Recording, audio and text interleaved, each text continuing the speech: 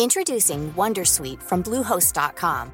Website creation is hard, but now with Bluehost, you can answer a few simple questions about your business and get a unique WordPress website or store right away. From there, you can customize your design, colors, and content. And Bluehost automatically helps you get found in search engines like Google and Bing. From step-by-step guidance to suggested plugins, Bluehost makes WordPress wonderful for everyone. Go to bluehost.com/wondersuite.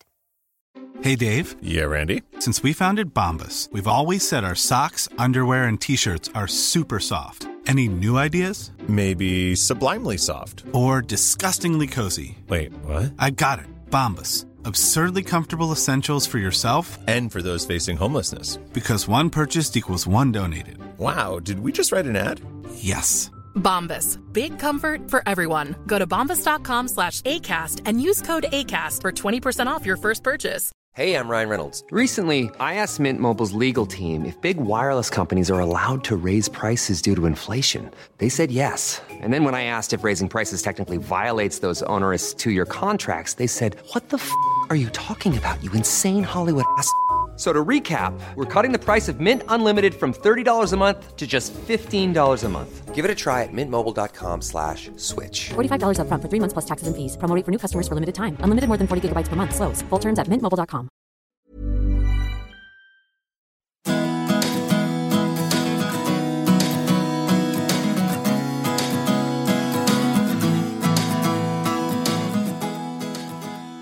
Hello and welcome to the Hawk Week podcast. I'm Hawk Week editor Matthew Appleby, and today I'm with Andy Baxter from Maze, which is an outdoor living brand. So welcome, Andy. How are you doing? Hello, I'm doing very well, thank you. Excellent. Thanks for having me today.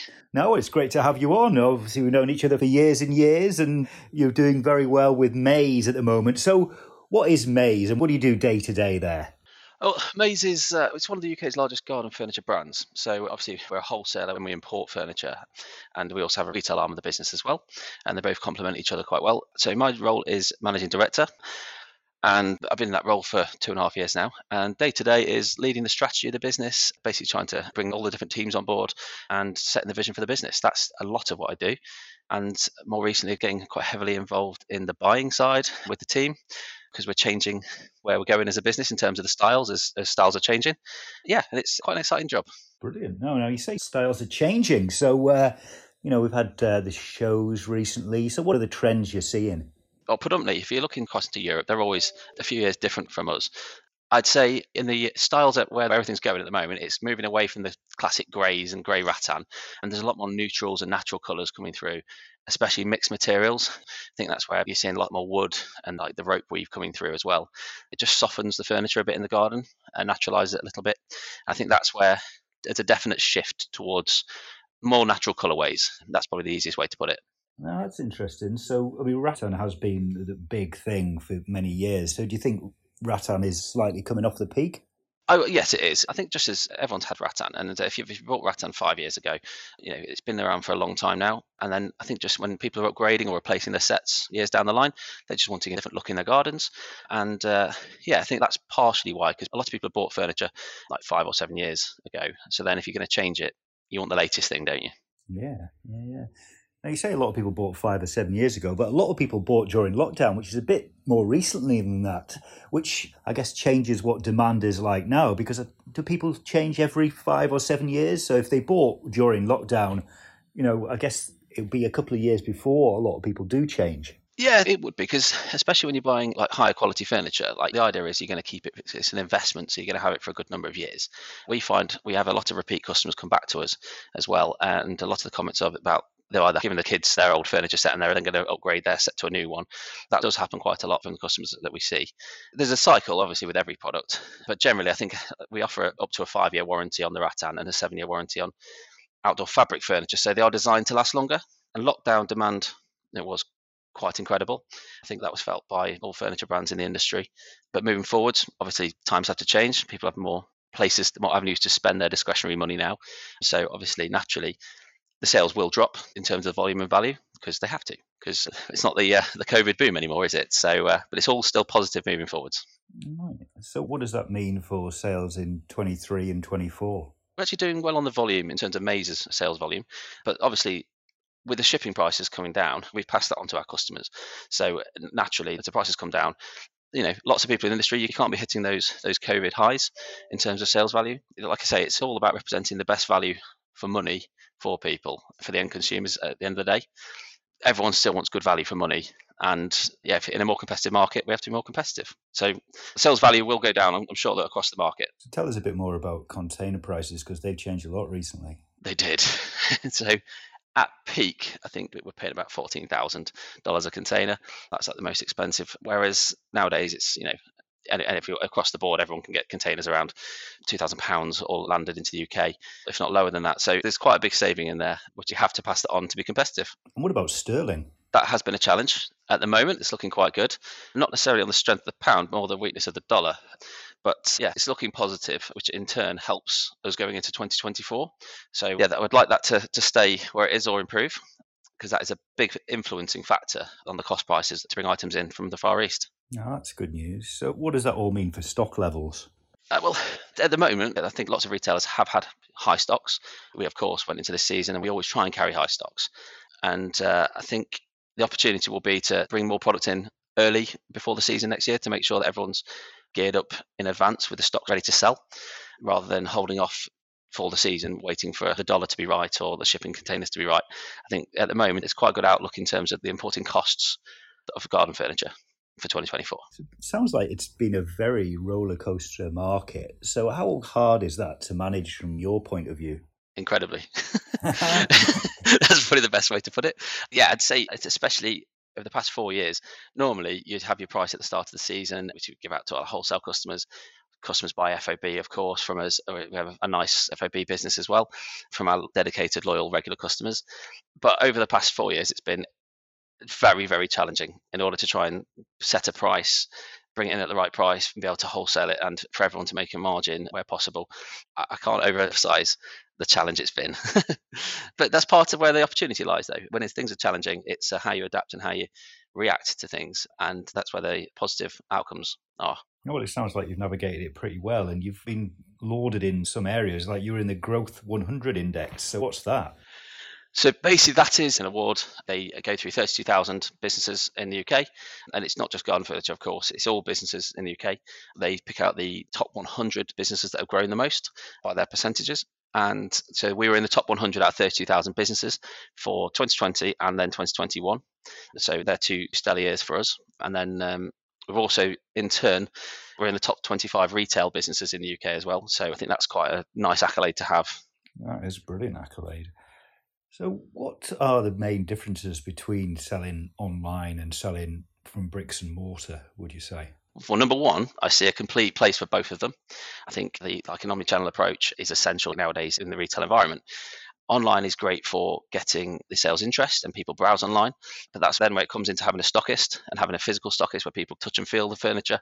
I think that's really important, and it's something where we are exploring at the moment with our retail partners to grow that side of our business and to get more physical stockists and more furniture on the shop floors.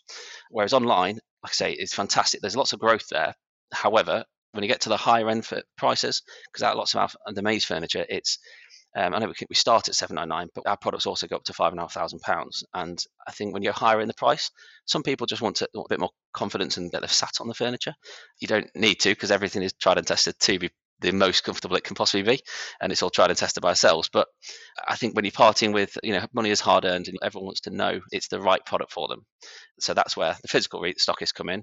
But the online side is, you have to have all different types of assets and make sure you've got the best assets, so everyone can visualize it in their garden, or you've got to really emphasize the quality of the product online, and that's the difficult part. No, indeed. So what sort of conversations have you been having with garden centres? The biggest one at the moment is, if I'm honest, lots of the garden centres are looking for the usual products, such as like the grey rattans and the kind of like the corner dining sets and things like that, which are great, and that they're always going to be popular.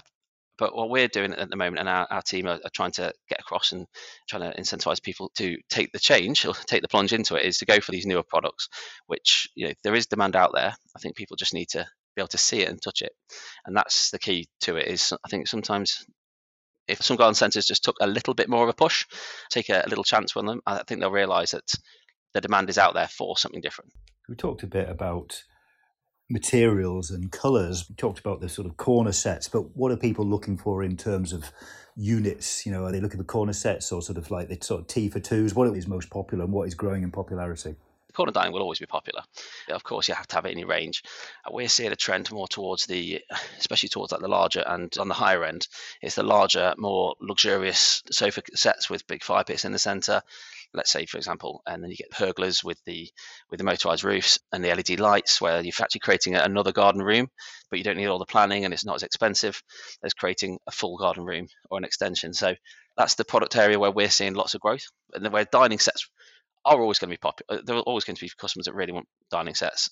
Lots of customers now, if you've got the bifold doors, they'll have a dining set from the outdoor fabric range inside, and they'll have the sofa set outside, so it all matches. Like literally, it can be used inside and outdoor, and that's kind of the multi-use function furniture. So if you had a rattan set inside your dining room inside the house, in your open plan kitchen, it might not look right, whereas the outdoor fabric looks like it's indoor furniture, but it's got the durability of outdoor. So that's the beauty and where it's all going. Brilliant. Okay, that sounds good. Now, the $1 million question is, what is demand going to be like for 2024? So can you answer that, Andy? I don't have a crystal ball, but I do have, I guess, a lot of industry knowledge from over the years. And as a business, we're forecasting it still to be very competitive. And next year, I think in the back of my mind, I'm thinking it's going to be probably even more challenging than this year, because consumers' pockets are being squeezed even more. And the key there is to making sure that you've got the right product for what the consumer can afford and what they want. So it will be challenging next year. But again, like I said before, when it's challenging, that's when it gets exciting. No, indeed. So when you've been around the industry for quite a few years now, so what are the biggest changes you've seen over the last sort of 10, 15 years? The biggest change is everything going online. Back in the day, I think when we first got talking, when I first started online in 2006, and that was the biggest change then, was actually getting people, such as some of the big brands like Forest Garden, Handy Machinery, and actually approaching them, having a meeting in my parents' kitchen and convincing them to actually sell online, direct delivery for us, direct to our customers. We'll pay all the charges, don't worry about it. And then actually trialed home delivery with each of these companies, because at the time it wasn't done.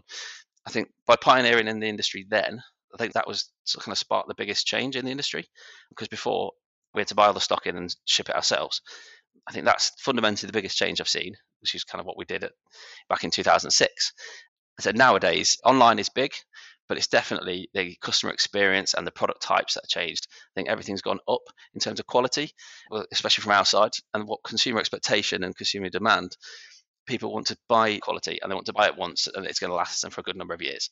I think that's where things have changed now. It's less consumable furniture and more quality furniture. That's fantastic insight. It's really good to hear, how things have changed, and they certainly have, even in that short time. But it's been good talking to you, Andy. And in our Hawk Week podcast, what we always do towards the end is ask people what their favourite plant is. We haven't talked about plants, even though we've talked about gardening quite a lot and outdoor.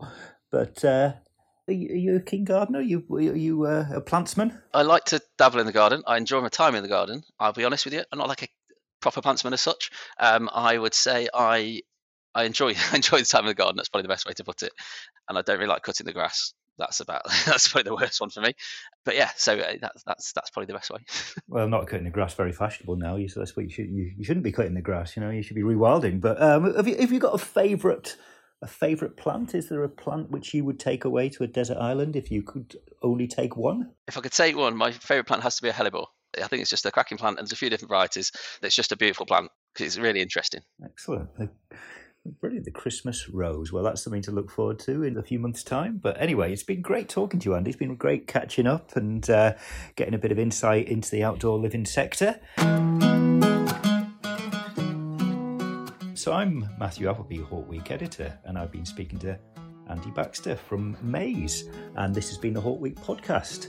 Make sure you never miss a Hawk Week podcast. Subscribe to or follow Hawk Week podcasts via Apple Podcasts, Spotify or Google Podcasts, or your preferred podcast platform. So once again, thanks to Andy Baxter from Maze, and see you next time.